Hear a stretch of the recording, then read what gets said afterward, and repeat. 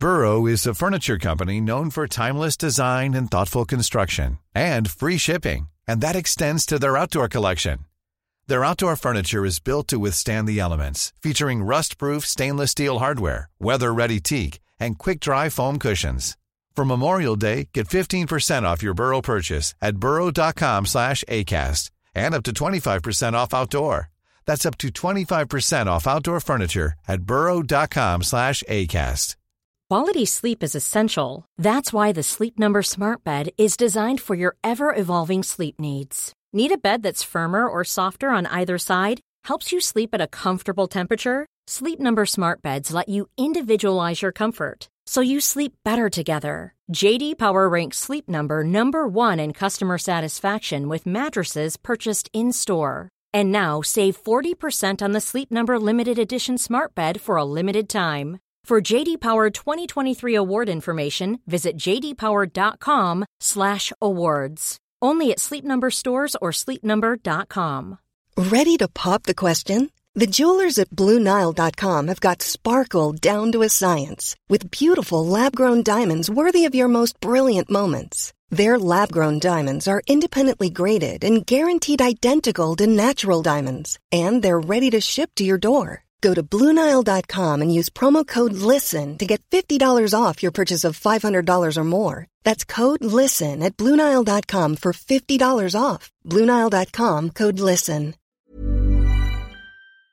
3. Är du igång? Jag är igång. Specialisterna baby. Specialisterna baby. Så jäkla bra. Ciao bambini. Och välkomna till Bienvenuto. Vad sa du? Bienvenuto. Säger man det? Bienvenido. Det är spanska kanske. Ja, kanske. Ja, jag kan inte riktigt. Jag försöker mitt bästa bara. Försöker bara prata lite världens språk. Död kompis. Jag fick just den på italienska i min hand igår. Jaha. Mi amigo muerte. Nej, jag kommer inte ihåg vad det inte. Men någonting. Men det är nog, det översätts nog min döda kompis och inte bara död kompis. Aha, just det. Ja, men välkomna till Specialisterna podcast. Det här är egentligen full manstyrka i viss mån. Men vi kommer göra det här experimentet där vi delar upp det i 2 delar. Först är det jag och Albin. Och sen så är det jag och Anton. Och jag som pratar heter Simon Gärdenfors. Just det. Det är för att jag som jag uttryckte det någon gång, jag är den enda som är felfri i specialisterna. Just det. Så jag kan spela in alla tider medan ni ibland inte kan. Eller bokar om och sådär. Ja. Det gör aldrig jag. Ja, men jag kan skriva under på det. Du är felfri. Jag är den enda felfria människan. Alltså det är inte bara i specialisterna du är den enda felfria. Jag tänker att det är många situationer i ditt liv där jag är felfri. När du känner så, är det bara jag som är felfri här? Ja, det är rätt ofta jag känner det. Jag kan tänka mig det. Men känner du mycket felfria personer förutom jag? Nej. Är jag den enda felfria du känner? Jag tror det. Ja, det är intressant. En annan intressant sak tycker jag är hur du får det gå ihop med din ödmjuka, den större människan. Den större felfria människan kan man ska lägga till. Till slut, man lägger till några till så blir det till slut omöjligt att tycka om dig fast du är liksom en felfri större människa. Jo, men det är väl ofta så i sitcoms och sånt där att de felfria är de svåraste att tycka om. Jo, så är det väl, ja. Så det är så man kan liksom inte relatera till de felfria utan snarare de som har mycket brister. Just det. Så det är det som är ditt, det är egentligen det enda, men då har du ett fel. Det är det som är fel, ja, och det är därför jag är så oerhört älskad. Ja, det är därför det är så lätt att relatera till dig, för du har det där felet. Ja, det här kommer bli en paradox. Ja, verkligen. Hur är läget med dig då, Albin Olsson? Jo, för fan. Det knallar och går. Det är fina fisken. Ja, det skulle jag nog säga, ja. Jag har liksom börjat gigga igen. Ja, jag har sett och hört det. Jag har ju sett det live sedan pandemin, men jag har också sett på sociala medier och ryktesvägen har jag hört så att du kör rätt mycket stand-up nu för tiden. Just det, ryktet har börjat gå, ja. Ja, men när vi var på Kontrast i Göteborg häromdagen så sa de så här, vi hade Albin Olsson här för några dagar sedan. Ja. Just det är ett slags rykte. En slags rykte, ja. Kanske inte ett illasinnat rykte, eller? Nej, men det är kanske... Ja. Nej, jag har hört ett gott rykte också, kan man säga. Jag har hört att det har gått bra, att du har varit rolig och så också. Just det, ja men vad kul. Jo, men jag har liksom inte varit så här, tyckt att det varit så här kul att köra stand-up sen kanske ett år innan pandemin till och med. Nej, för du sa ju det liksom för ett tag sedan så här, jag ska vänta med att köra stand-up igen tills det låter kul. Eller tills det känns kul. Och då kände jag lite så här, oj, det här kommer inte sluta bra. Nej, jag men du kommer göra en Eddie Murphy liksom. Alltså, just det, börja spela in barnfilm. Bli en av världens mest framgångsrika personer i nöjesbranschen genom tiden. Bli Hollywoods bäst betalda svarta under man. Så många år att du kommer klara det. Nej, men han slutade med stand-up ett tag och sen så han har fortfarande återvänt till det för att det har blivit så stor grej liksom. Just det. Men det kan också är då för att han är så framgångsrik som han har den tröskeln. Ja, men det tror jag också, ja. Precis, min smala lycka är att jag inte har blivit framgångsrik under pandemin då, ska man kunna säga. Men det är också kul för att nu är jag liksom mer sugen på att köra stand-up liksom på en större skala än vad jag också har varit kanske någonsin. Men alltså, en större liksom skala som för större publik, kanske, eller? Ja, men kanske, det är inte liksom upp till mig så mycket, eller lite är det ju upp till mig, men kanske mer att jag liksom tänker mer i kanske en special eller liksom en timme och så nu än vad jag har gjort innan. Man tänker ju direkt större skala på Scalateaterns stora scen, bara av ordvitsiga anledningar. Ja, just det. Nej, men då... nej, det var inte det. Nej, men jag uppträdde jag öppnade för K och Chippen i Stockholm nu då, 2 kvällar. Var körde de någonstans? På Intiman. Ja. Strindbergs Intima Teater. Är det det? Jag tror han startade den.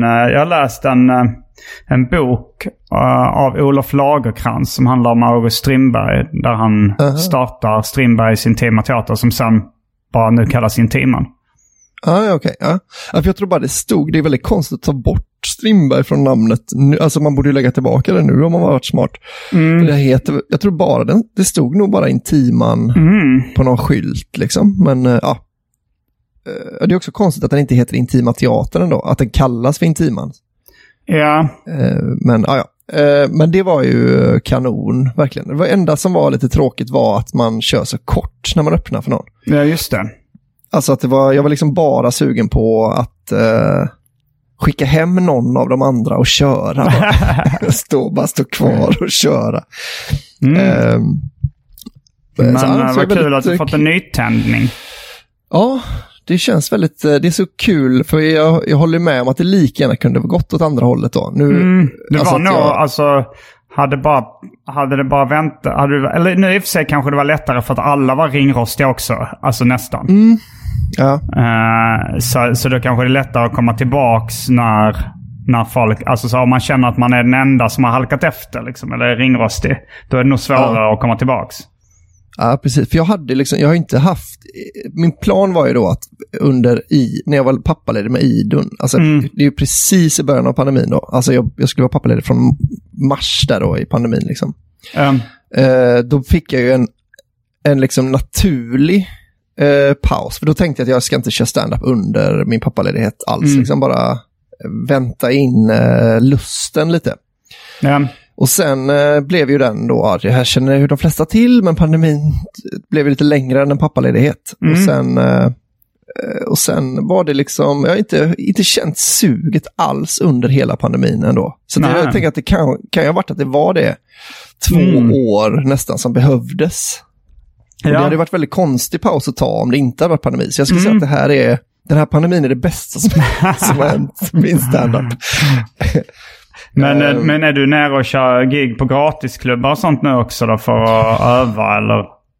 Nej, jag har inte gjort det. Eller nu ska jag ska till Laugh House ikväll då. Då ses vi där. Jag ska också dit. Jaha, fan vad kul. Jag ska köra på engelska. Det tackar jag nej till. Det tycker jag är ett för stort steg.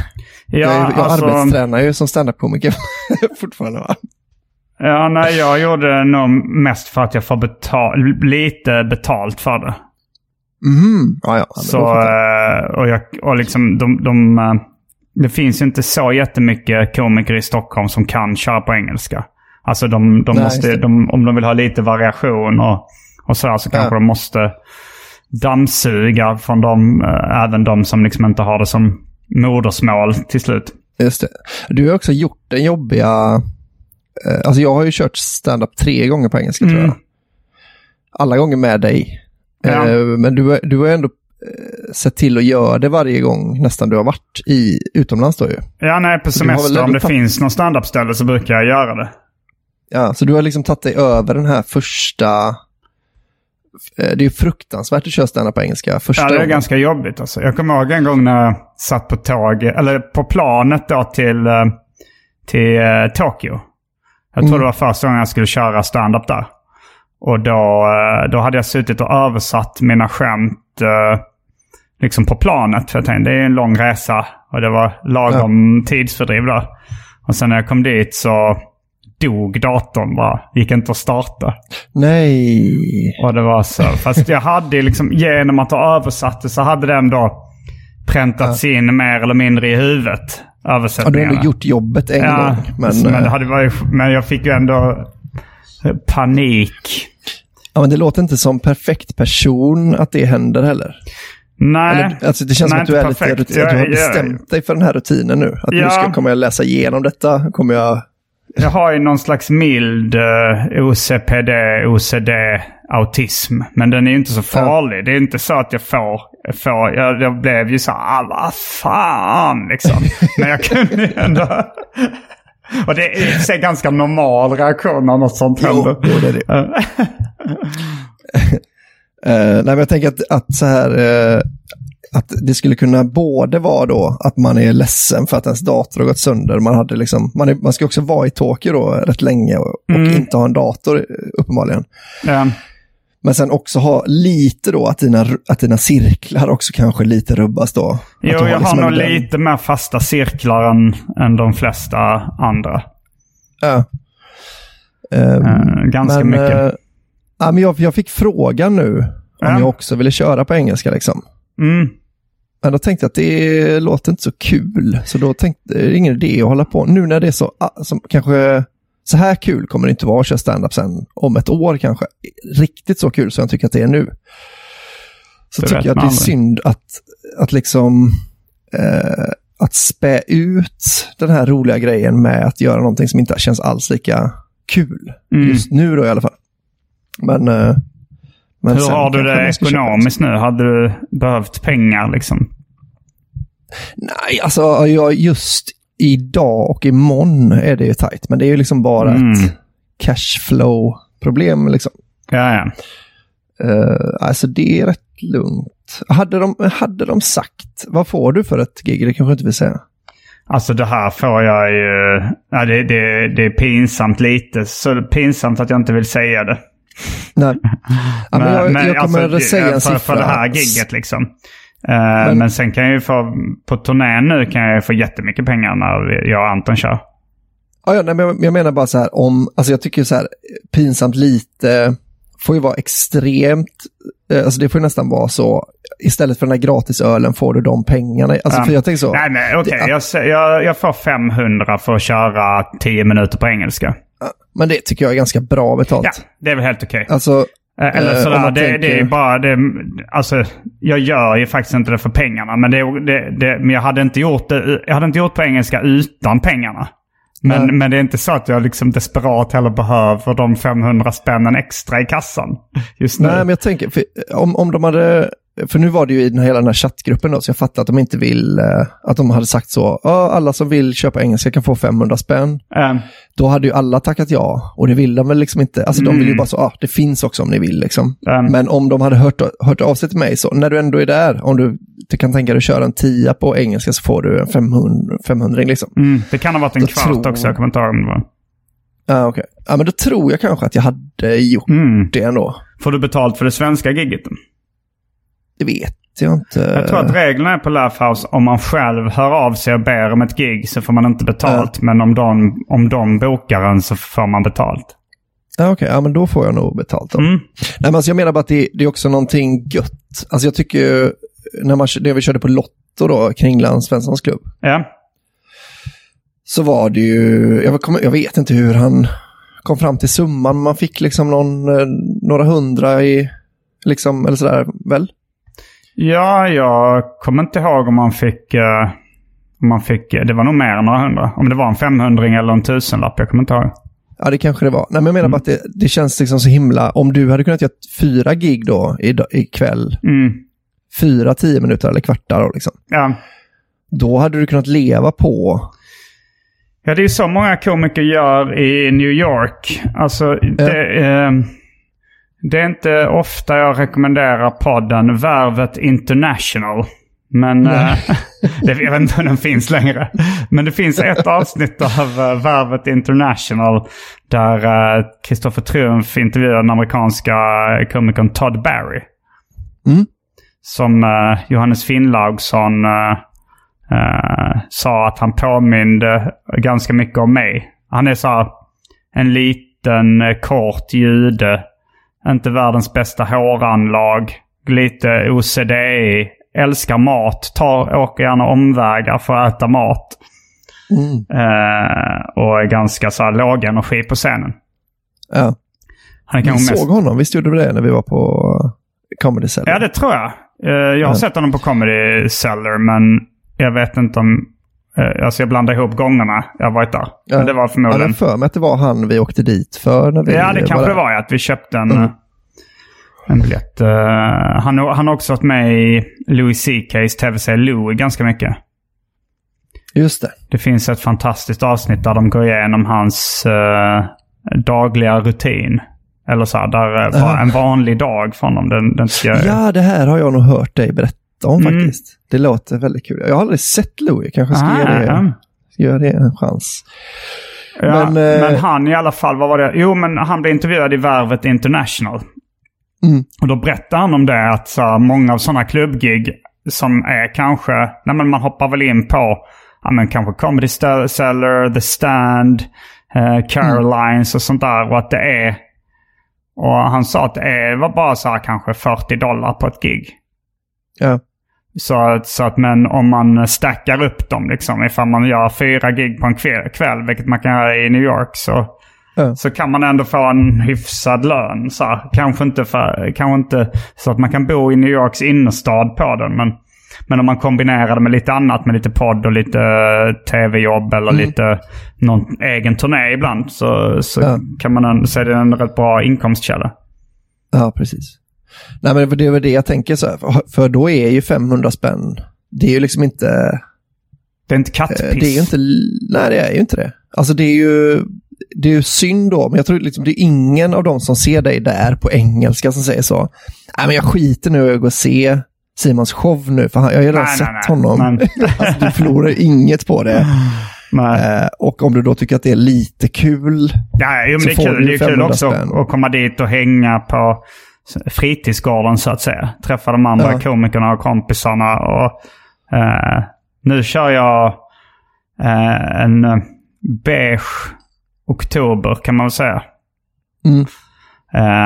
Jag försöker att inte dricka så mycket, så jag ska nog inte dricka ikväll, men för det var därför jag inte slängde in ta en öl. Nej, just det. Nej, men sen är det är liksom min, nu är det här liksom Jag har ju dessutom blivit tillfrågad att komma. Alltså det är väldigt lätt att tacka ja till gig. Det har jag ju ändå alltid gjort. Ja, det har du gjort. Alltså betalgig har du alltid...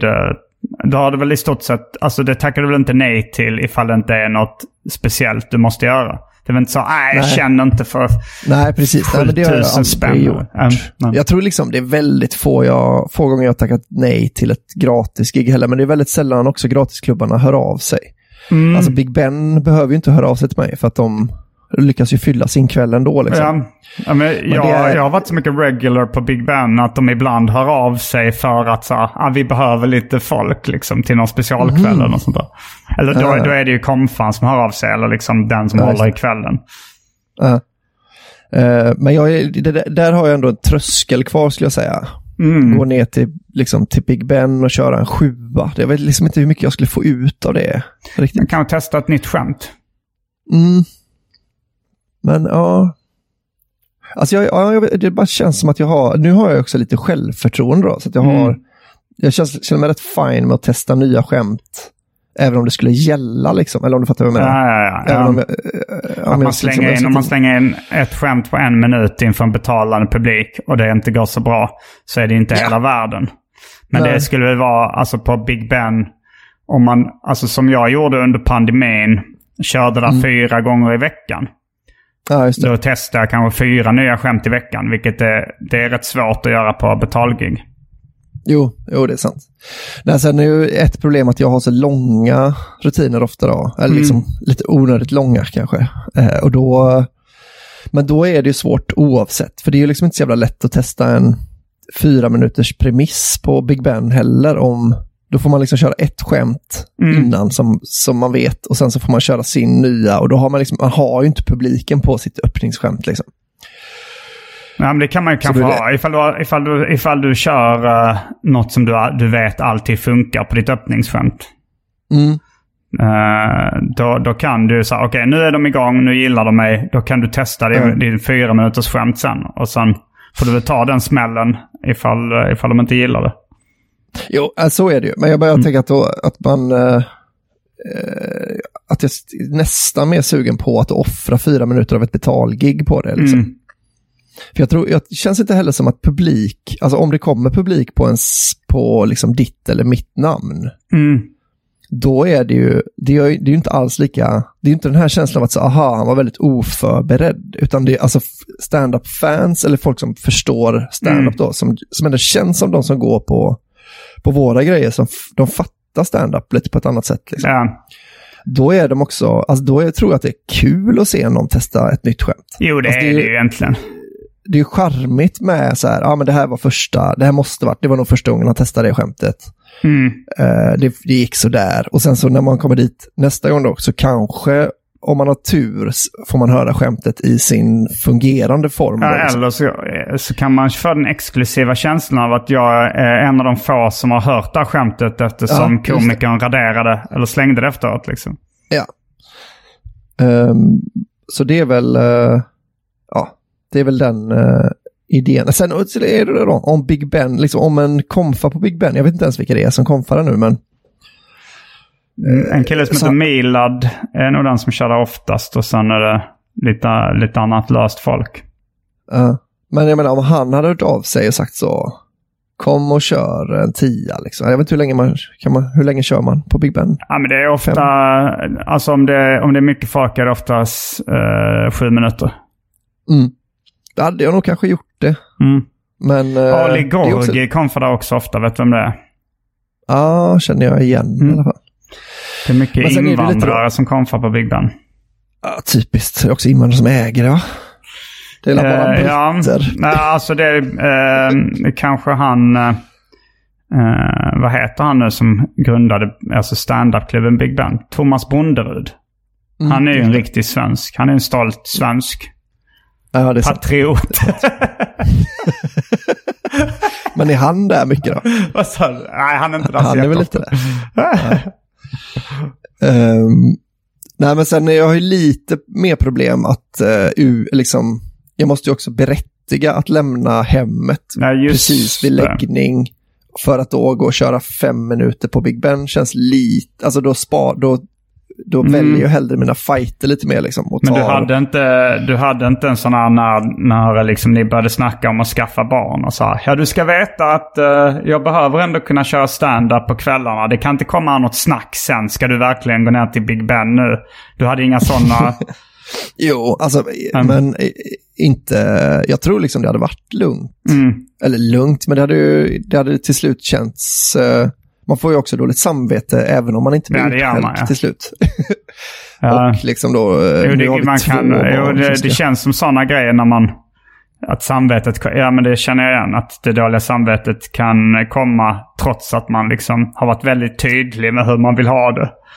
Ja, precis. Man har ryggen fri på pappret liksom. Och man vet ändå också att det här är liksom inte rättvist riktigt i förhållandet. Nej, just det. Och det är lite därför också att jag väljer mina fighter lite då. Vilka fighter tar du då? Nej, men till exempel, alltså det är ju, nu har det inte varit någon fight heller, så det är väl lite taskigt mot Ramon att säga. Nej, men att jag tackar ja till alla gig som är betalda. Det är ju ändå mitt jobb då. Så det är svårt att... Den fighten liksom, tar du? Ja, nu har är det ändå en fight? Nej, det är ju inte en fight då, men... Så ni bråkar inte alls? Du tar inga fighter alls? Nej, jag tar fan sällan fighter, alltså, om man ska vara ärlig. Jag är nog lite toffel. Jag bara lämnar lägenheten. Jag bråkar inte om det, utan jag bara gör... Är du sån som går alltså när det blir konflikter? Nej, jag vet inte vad jag är. Det är bara att gratulera då att ni har ett helt problemfritt äktenskap. Felfritt äktenskap, Du är inte felfri som person, men du har ett felfritt äktenskap. Ja, vi kanske väger upp varandras brister så mycket att äktenskapet är helt fel. Nej, men jag menar att det blir inga fighter om. Jag menar att man måste välja man får välja sina gånger. Om jag ska vara borta 7 dagar i veckan varje vecka, då kommer det till slut bli gnissel liksom. Och då kanske jag inte ens kan komma iväg på alla de giggen som jag borde få gå på liksom. Eller om du fattar vad jag menar. Men jag tycker det känns som en rätt rimlig nivå nu med att testa något nytt varje gång. Och så liksom... Ja, egentligen så är det ju bättre att testa nya grejer på en bra publik. Ja, men man kan ju också se det som att den betalande publiken betalar för redan testat material. Men som vi var inne på så är de flesta rätt lugna med det ändå. Liksom. Eller till och med kan gilla det lite. Jag tror också jag är lite bättre. Alltså jag tror att hela mitt sätt blir lite bättre om jag testar något nytt. På riktigt. Alltså inte som en ursäkt för att testa nytt, utan det är mer... Ja, och lite liksom. Nu måste man vara riktigt på tårna för att det här ska... Alltså man måste ju ge det sin bästa chans. Ett nytt skämt liksom. Ett som fungerar kan man ändå vara lite slentrianig med till slut. Men det är också kul då att det var så fort det blev kul med stand-up så började jag också skriva en massa nya skämt och så. Är det mycket pappamaterial? Nej, jag har inte skrivit någon. Jo då, jag har hört pappamaterial. Jo, jag vet, men inte sen pandemin. Nej, okej. Alltså alla de pappaskämten du har hört har jag kört innan pandemin. Eller liksom kanske i alla fall under den. Jag körde ju ett gig på Carl Bildt Comedy. CB Comedy, ja. Mitt under brinnande pandemi, va? Och då körde jag lite nya pappaskämt. Men det är ju inte så. Men det är ju lite abortskämt och sådär. Ja. Det är lite anti-pappaskämt. Motsatsen till pappaskämt, ja. Just det. Det blir mycket stand-up-snack i vår del av det ordinarie avsnittet. Vi kanske ska börja avrunda det ordinarie avsnittet, alltså för vår del. Sen kommer ju då förhoppningsvis Anton Magnusson in, om han inte gör ännu fler dubbelbokningar och missar och fel. Han bara fortsätter boka nya poddinspelningar nu. Så fort han kan för att slippa detta. Ja, men vi avrundar här då. Och så får vi se vad Anton har att berätta. Ja. Och då kör vi igång med Patreon. Eller ska vi... Eller... Jag ska bara säga att man kan väl få komma till Bahamas Comedy Club då på på torsdag i Norrköping. Är det på torsdagar? Nej, jo. Nästa torsdag, ja, precis. Då är jag där. Och sen var det någon gång. Jo, just det. 24-25 så kör vi oslipat Skånevändan. Så det är väl Landskrona och Malmö. Känner du till detta? Landskrona och Malmö.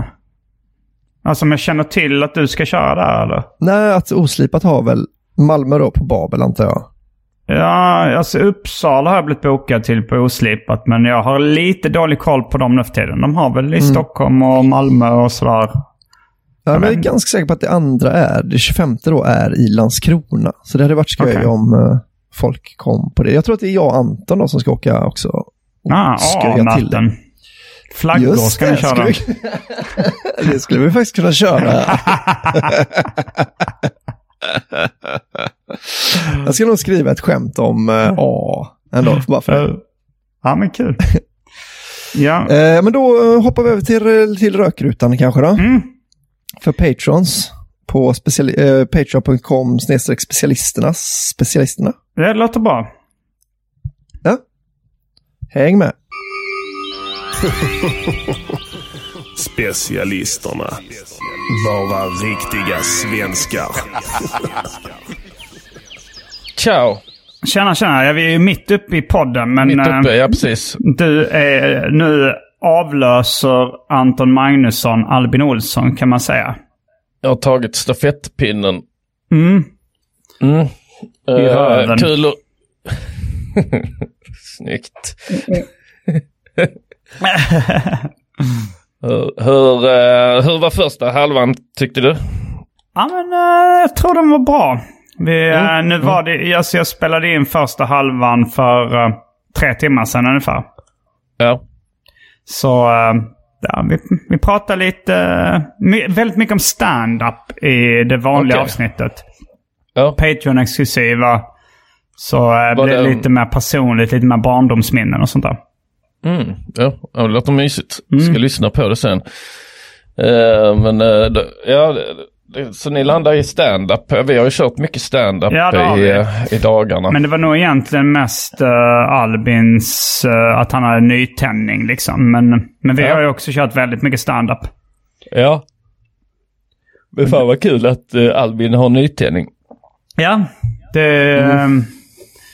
jag berättade för honom att jag misstänkte att det var liksom farligt att ta en paus. Men han hade lyckats komma tillbaks utan... Ja.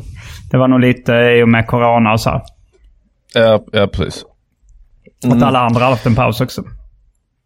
Ja, exakt. Jag vet inte hur så här, att det är farligt att ta en paus.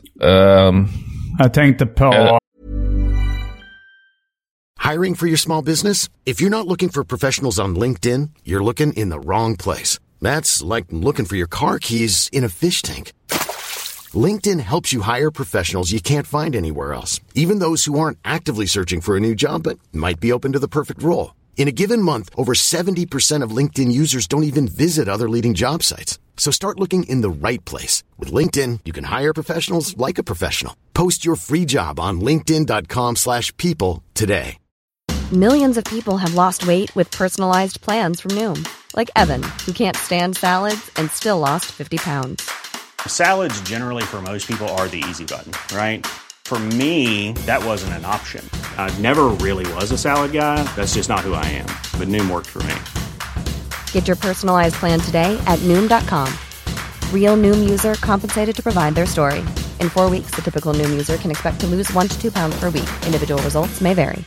A lot can happen in 3 years, like a chatbot may be your new best friend. But what won't change? Needing health insurance. United Healthcare Tri-Term Medical Plans, underwritten by Golden Rule Insurance Company, offer flexible, budget-friendly coverage that lasts nearly 3 years in some states. Learn more at uh1.com. Vad heter han nu igen? Eddie Murphy. Ja. Att han ångrade jättemycket att han tagit en paus. För han har svårt. Men han är också... han är så känd liksom. Ja, precis. Men han har liksom förlorat det helt. Ja, han har ju tappat stinget rent comedymässigt också, tycker jag. Jag hörde en intervju i Comedy Goldmine som är en Kevin Hart En komiker som varken du eller jag uppskattar speciellt mycket. Men han har en intervjupodd. Han är väldigt känd, så han har tillgång till intervjua de mest kända komikerna i världen. Eller i USA i alla fall. Så han intervjuade bland annat Eddie Murphy och Arsenio Hall. Och fy fan vad tråkig och osympatisk Eddie Murphy framstår som bara. Det är konstigt. Ja, jag har också lagt märke till det man har sett i intervjuer och så. Och även han är med i Seinfelds Comedians in Cars Getting Coffee. Ja. Och där är han är inte sur, men han har liksom, han har ingen sting. Nej, han känns väldigt tråkig där bara liksom. Ja, precis. Han var mer otrevlig mot Kevin Hart. Kanske någon form av avundsjuka, liksom att de är lite samma genre av komiker. Ja, precis. Som svart mainstream-komiker. Men sen så i och för sig Dolomite uppskattade jag. Alltså, där tyckte jag inte han skådespelade dåligt. Nej. Där tyckte jag nog han snarare var bra. Men där ska ju inte vara så rolig heller, utan det är mer drama, svart. En svart komedi i ordets båda bemärkelser. Ja, precis. Och sen såg jag Coming to America. Det är så himla störigt namn. Coming to America. Uppföljaren till Coming to America. Och då har de döpt den till Coming, alltså en 2:a America. Extremt störigt. Att den heter samma sak som den första. Det bara betonas lite annorlunda. Coming to America och Coming to America. Och den var ju inte jättebra. Men jag tyckte inte... Men det var inte lika uppenbart där att han hade tappat stinget som i Comedians in Cars och Comedy Goldmines. Nej. Men det kanske är så att privatpersonen alltid har varit en jävla fitta. Det vet man ju inte. Alltså jag hade inga intervjuer på den tiden när han var som störst. Alltså Raw, Delirious och Polisskolan-filmerna. Jag såg honom... Jag menar Snuten i Hollywood. Polisskolan hände mig. Jag såg honom i sådana talkshow-intervjuer förr. Då tyckte jag han var lite... Ja, var charmig. Han skrattar ju mycket och sånt. Just det här baklänges-skrattet. Ja. Som även en seriefrämjare gör. Skrattar också baklänges. Fredrik Strömberg. Okay. För alla ni som känner till honom. Jimmy Carr har väl lite också, kanske inte baklänges skratt. Men det är någon sån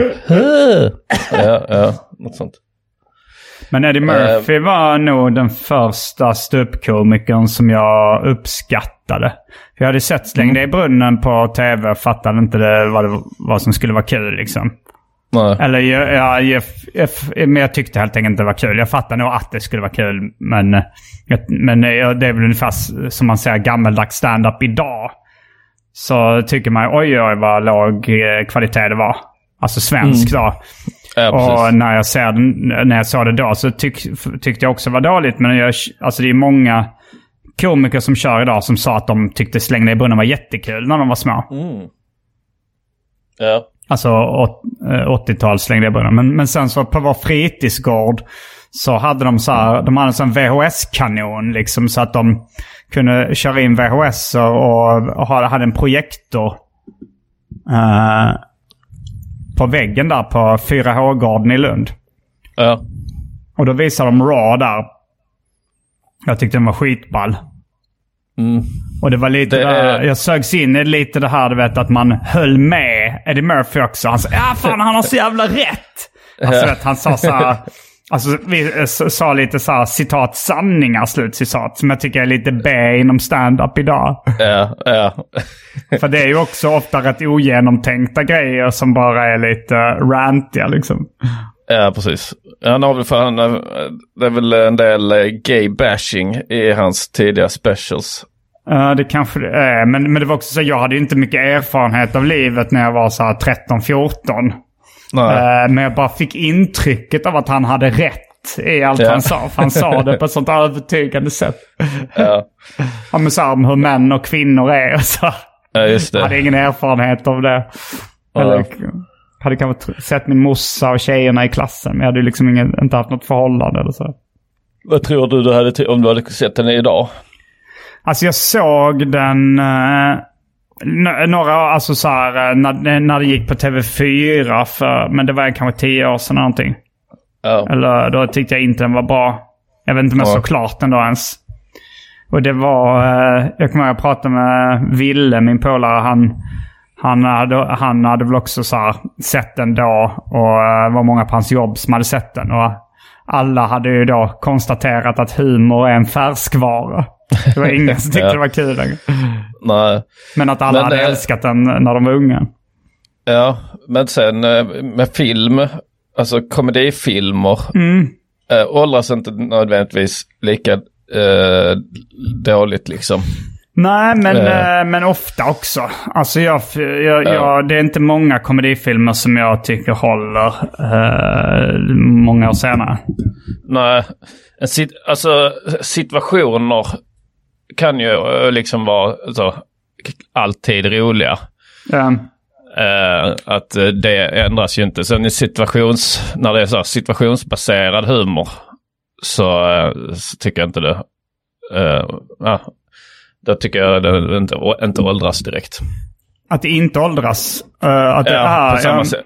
Så du kan tycka Seinfeld och Curb och sånt fortfarande är kul. Alltså jag tycker i och för sig fortfarande är kul. Men jag kommer ihåg att jag sa om Seinfeld med min brorsa. Då sa han att han inte tyckte det var så kul längre. Okej. Och han älskade det innan. Ja, alltså vissa delar har ju säkert åldrats, men jag tycker inte Seinfeld har åldrats jättemycket. Nej, jag tror fortfarande jag tycker det är kul. Men sen är det ju svårt också med saker man har tyckt var roligt en gång i tiden. Man är ju mycket mer förlåtande gentemot det. Ja. Än om man hade sett det för första gången nu, tror jag. Ja, det tror jag också. Men om du ska lista då Eddie Murphy, vad han har gjort, hans bidrag till världen. Ja. Vad håller du högst av allt Eddie Murphy gjort? Alltså det är svårt för att alltså det som jag tycker är bäst nu är kanske hans insats i Dolomite. Ja. Så det ska jag nog säga på plats 1. Dolomite. Sen 2 kanske Snuten i Hollywood 1. För den är ändå underhållande och charmig fortfarande. Ja, jag håller med. Sen 3 Raw skulle jag nog säga. Hans stand-up special Raw. Jag slänger in en prins i New York på kanske första plats. Oj. Vi hade bara glömt bort den. Och den tycker jag nog är, alltså den ettan gillar jag ändå väldigt mycket. Även om den inte är så jättevass liksom egentligen. Nej. Så har jag dels ett nostalgiskt förhållande till den. Och sen tycker jag den är rätt underhållande alltså. Ja, jag håller med. Jag skulle också säga kanske att det är den bästa. Så Coming to America, alltså med T-O. En prins i New York. Vad heter Coming to America? Vad heter den på svenska? Coming to America. Jag undrar vad den heter på svenska. Den borde heta En prins 2 New York. En prins 2 New York. Det är också, jag kommer ihåg att när man var liten och skulle uttala det, att det blev så här, att man sa ofta en prince i New York för att man liksom var på väg mot det engelska uttalet av New York. En prince i New York. Just det. Vet du vad den heter på tyska?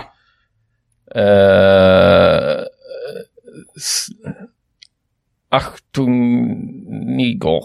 Nej, jag vet inte. Den heter Der König i New York. Aha. Kungen i New York. Han är inte kung. Ja, men han blir han det på slutet? Att de spoilar lite i titeln. Ja, det kan vara. Som när jag köpte Atlantic Special i barndomen. Det var liksom en seriealbum med Fantastiska Fyran. Och på utsidan av den albumet så stod det Fantastiska Fyran besegrar Molekylmannen. Och det gör de också i den. Ja. Det är en spoiler. De hade missat det. Men jag tänker att vad den heter, vad en prins i New York heter på svenska. Ettan heter ju då en prins i New York. Men jag tänker nu i 2:an så är han ju kung. Ja, just det. Men ska vi googla vad den heter på... Ja, det kan vi göra. Jag ska... En prins... Fast den heter kanske bara Coming to America. Ibland översätter de inte längre. Nej, de inser nog att det blir för konstigt för att om de skulle köra... De kan inte köra... Nej, vet du vad den heter på svenska? Nej. En prins i New York 2. Inom parentes, Coming 2 America. Men det är fel. Han är ju inte prins. Nej, han är inte det längre. Fast det är en ny prins. Hans biologiska son. Hans biologiska son är ju då någon form av prins, va? Och han just det. Okej, så det är han den i Skadesen då som är en prins i New York 2. Ja, de kan få det att funka. Men du har alltså prins i New York på första plats. Ja, på andra plats skulle jag nog säga Dolomite. På tredje plats Raw. Om jag ska bli topp 3. Och sen Snuten i Hollywood kanske även den. Alltså jag hade nog hellre sett om Snuten i Hollywood än sett om Raw. Så jag får nog sätta den på tredje plats. Ja. Ja, men det... Sen Delirious vet jag inte om jag nämnt. Jag kommer ihåg att jag såg den efter jag såg Raw. Den kom egentligen före. Delirious, är det den när jag har röda kläder eller röda skinn? Alltså, är det Raw har en lila? Raw har en lila typ. Delirious kommer jag inte ihåg. Alltså den hyrde jag efter att jag hade sett Raw och tyckte inte den var lika bra. Nej. Men jag kommer ihåg... Han var ung. Var han 19 eller något sånt bara? Jag tror det när han kom, eller tidiga 20 när han kom med Delirious. Men det var nog också att det vissa, alltså Mårten Andersson som har stand-up-klubben Raw Comedy Club. Han döpte den efter Eddie Murphys föreställning Raw. Men han sa att han tyckte Delirious egentligen var bättre. Men att det var inte ett så bra namn på en comedy club. Nej, precis. Men så det kanske är... han är också några år äldre än vad jag är. Så han kanske såg Delirious först och bara wow, det här... Men jag kommer ihåg när jag såg den. Jag tänkte på det för att först såg jag Raw och det börjar med liksom att han gör en sån knullskämt-akta. Och han börjar med liksom lite chockhumor. Och sen så Delirious och den börjar med att han skiter. Alltså så han pratade om att han var på toaletten. Och så att han satt och krystade och bara kom ut några kulor liksom, att det var så. Och då kommer jag ihåg att jag tänkte på det redan då som liksom ung tonåring, alltså hur han liksom så här, att han började med en sån grej, antingen sex eller kiss och bajs som var någon så liksom lite tabuämnen. Chocka direkt. Rivstart. Ja, jag blev lite sugen på att se om dem nu. Raw Delirious. Ja, precis. Och fatta mig en uppfattning. Men som jag minns det när jag har sett det så har jag inte tyckt det var svinkul. Men jag minns också att jag tyckte det var konstigt att Eddie Murphy var en sexsymbol. Och det minns jag att det fattade inte jag när jag var liten. Att jag tänkte att han var rolig men att han också var alltså... Men jag fattar inte att han skulle vara sexig liksom. Men han hade ju, som någon av mina kompisar uttryckte det, inte ett uns överflödigt fett på överkroppen. Att han var ju muskulös och hade... Ja. Och det var ju inget direkt fel på hans... Alltså han hade inga... Alltså ett vackert utseende är ju ofta att det inte har några skavanker liksom. Ja. Och det har han ju inte direkt. Nej, alltså jag fattar ju nu att han säkert var stilig liksom. Men nu tror jag vi pratar om att Seinfeld också ansågs vara... Ja, det blev jag mer chockad över. Alltså jag kommer ihåg att jag vet inte om han ansågs stilig, men han var väldigt eftertraktad bland kvinnor. Men det kan ju också vara att han var rolig och rik liksom. Och charmig. Ja, precis. Ja. För jag tänkte mer så, nej men det måste... Jag tänkte mer att Kramer var mer... eftertraktad av kvinnor liksom. Jag tänkte de måste ha blandat ihop de två. Men sen visade det sig att det är Seinfeld tydligen. Ja, jag fattar inte det heller. Men nej, det är väl inte alltid helt... och sen var det liksom frisyren. Den är ju så jävla ohet nu liksom. Seinfelds frisyr. Men då kanske det inte var något fel på den. Det här liksom, det fluffiga hockeyfrissan som inte riktigt är en hockeyfrissa, för det är så mycket hår där bak liksom. Men det är fruktansvärd. Ja, ser för jävligt ut. Och så det här instoppade skjorta i jeans utan skärp. Och sen liksom till alltså så här, några gympadojor som inte är så snygga liksom. Ja, det är verkligen för jävligt ut. Har du hört om deras klädstil? Att Jerry Seinfeld skulle så klä sig tidlöst, eller vad var det? Jo, medan då George och Kramer skulle klä sig mer flippigt liksom. Men det blev verkligen tvärtom. Ja. Att Jerry har åldrats sämst när man tittar på Jerry. Det ser väldigt 90 ut, medan George och Kramer ser tidlösa ut. Ja, precis. Ja, är det skönt att vara hemma då efter turné? Ja, det är skönt. Jag har fått jag har också rätt konstig, också säga för att lyssnarna förmodligen vet att du ofta har konstiga sömnvanor. Ja, precis. Men jag har också fått konstiga sömnvanor. Och det beror inte på överdrivet festande eller sådär. Jag vet inte vad det beror på. Det är bara att jag vaknar vid 5 på morgonen liksom. När jag än går och lägger mig. Går jag och lägger mig 11 eller 3, det kvittar liksom. Jag vaknar alltid vid 5 någonting. Ja. Och så kan jag inte somna om. Och så går jag upp och sen sover jag middag liksom lite då och då på dagen. Men jag minns nu när vi var i Göteborg att du hade då vaknat 5, att du vaknade 5 på morgonen. Jag har gjort det 3 nätter i rad nu typ. Vissa säger ju så här att också killar har mens. Ja, fullmåne säger vissa att det påverkar sömnen, men jag är alltid lite skeptisk till sånt. Ja, är det fullmåne nu då, eller? Jag tror det har varit det, alltså det är väl något sånt. Och det är därför du vaknar 5, anser du? Jag är ju väldigt skeptisk till det. Men jag kan inte komma på någon annan anledning. Det är också, Ja, det kan det vara. Hur var din Eddie Murphy-lista förresten? Jag glömde. Min Eddie Murphy-lista är då...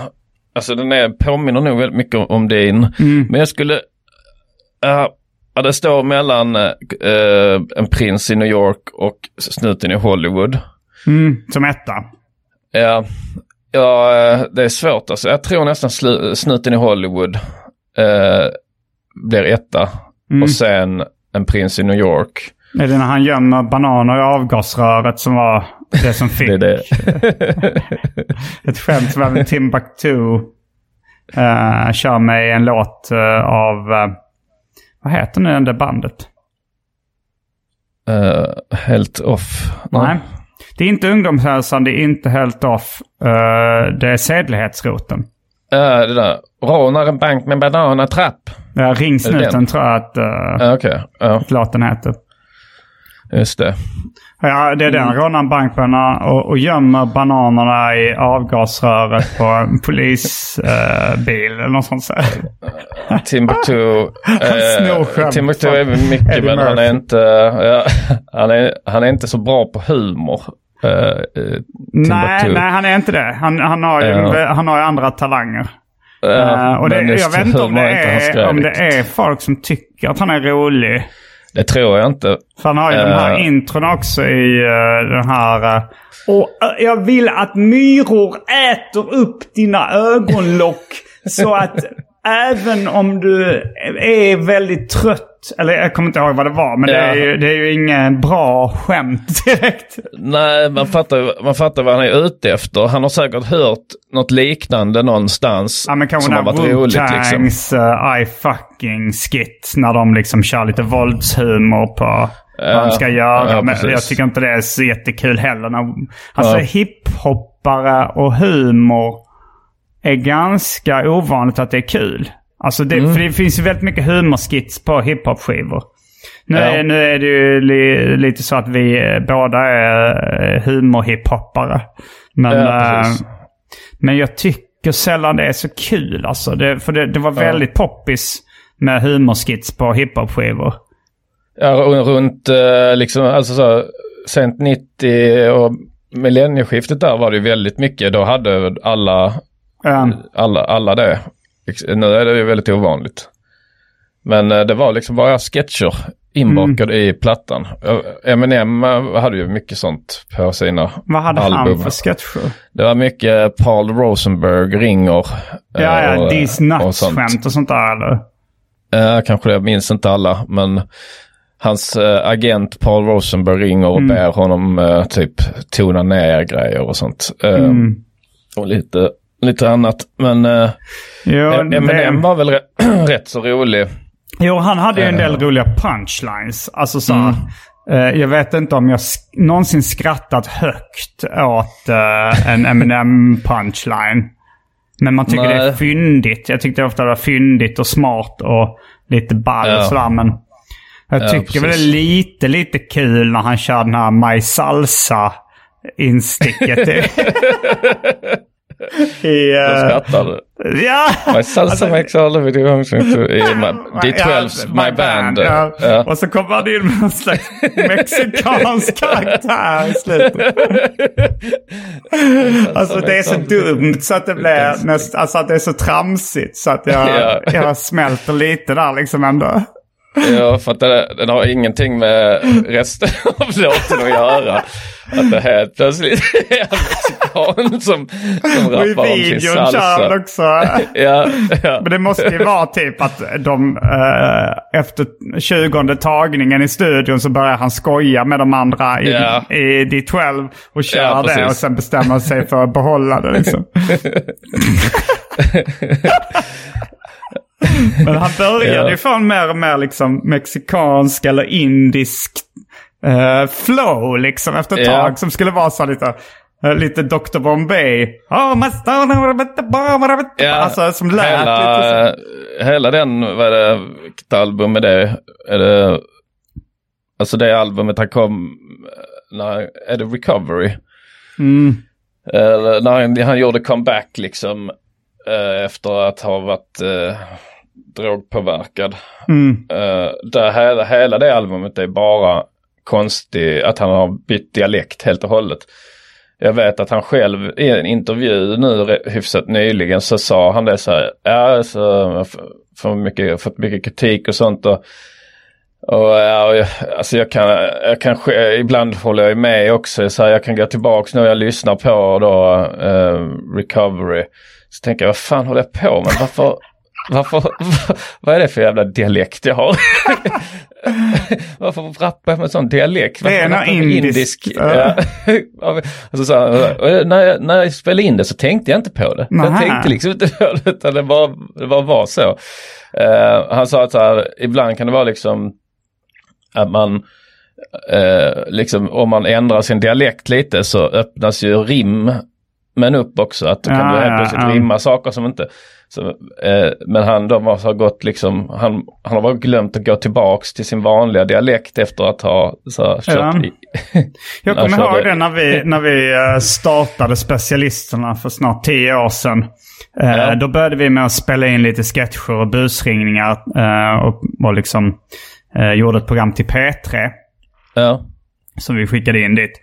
Då kommer jag ihåg att när jag skulle skådespela i de här sketcherna liksom, eller bara prata, så var liksom, och även i busringningarna så var tanken, alltså jag ville använda min riktiga röst, men det blev att jag bredde på med en bredare skånska för att jag inte riktigt vågade använda min vanliga röst. Att jag tyckte att det blev för pinsamt liksom. Ja. Att det är lite som att man har solbrillor på sig, eller att man klär ut, att man kommer maskerad eller sådär liksom, att visa upp sitt ansikte eller sin röst. Det är lite, man måste nästan vänja sig vid att göra det. Eller man måste nästan... Ja. Alltså man tycker det är lite väl pang på rödbetan. Så jag bredde på mig liksom jag körde många sketcher då på en grövre skånska för att gå ur mig själv liksom. Gå in i en karaktär mer. För jag ville inte göra en karaktär egentligen. Jag tyckte vår humorteori som vi lite... enades som var ju liksom det här, vi ville inte göra så mycket roliga röster, vi ville att humorn skulle ligga mycket i texten liksom och, ja, precis. Och ganska närspelat men jag minns att jag var tvungen att köra lite så här, ja du är kineser, tycker du inte de är dumma i huvudet? Alltså jag har aldrig jag har inte tänkt på det faktiskt, men jag förstår ju då att för dig så är det ju uppenbart, men jag tror ingen annan direkt tänker på det. Nej. Men vad var det för sketch? Kines och är dumma i huvudet? Nej, det var en sketch som jag gjorde som liksom... Det var ju också så att nu har jag skrivit så mycket skämt så att nu kan man sålla lite bland materialet. Men då när vi gjorde vår första så hade man ju så lite att välja mellan. Men jag kommer ihåg en som var så här... vet du vilka jag stör mig på? Kineser. De är bara så här. Stekt ris. Minns du det nu?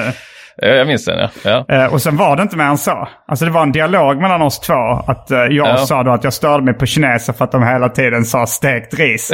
Det roliga poängen kanske är då att man inte gör en asiatisk imitation överhuvudtaget. Utan att det är samma skånska dialekt som säger stekt ris på svenska. Liksom. Att det är ingenting förutom... Men den, jag kommer ihåg att Arman tyckte den var rolig. Och då, fast det är ju väldigt smal humor. Det var ingen annan som sa att de tyckte den var rolig. Nej. Stekt ris. Det är en risperiod.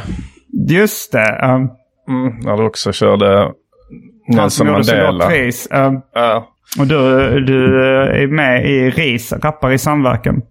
Ja, just det. Men jag tyckte faktiskt RIS var ett funny word redan som ung tonåring. Ja. Jag kommer ihåg jag gjorde en tecknad serie där, som när jag var kanske 14-15 som det skulle vara lite så handla om typ ungdomar. Det var väl baserat på mig och mina kompisar typ, men då var det en kille där bland ungdomarna som hade en hoodie där det stod RIS på. Och då tyckte jag det var flippigt för att liksom, vem fan är fan av RIS? Alltså så gillar RIS. Jag tryckte upp en egen t-shirt där det stod saft på. Jag tyckte det var kul att vara ett fan av liksom ganska vardagliga produkter. Ja, men det men vad tycker du då är mest funny word av de här klassiska kolhydraterna? Du har ris, potatis är lite roligt också. Ja, det hade varit kul att han tror det stod potatis. Fast det blev för lite för spexigt, crazy liksom. Det är lite som rosa elefanter eller... Ja, exakt. Ja, precis. Det är lite det. Så att pasta är ju inte kul. Tänk dig en sån hoodie och så pasta för. Jo, det är sant.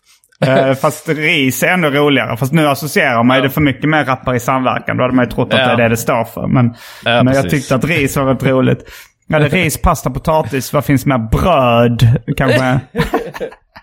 Bröd är också roligt. Det var min syrra berättade om hon var lite intresserad av någon kille på hennes skola. Ja. När hon var liten. Och så var det liksom någon sån skolutflykt. Så tänkte hon så här, men jag går fram och tar lite kontakt med honom liksom. Så frågade hon, vad har du med dig för matsäck? Och då svarade han bara, bröd. Och då fattade hon att han inte var intresserad. Ja.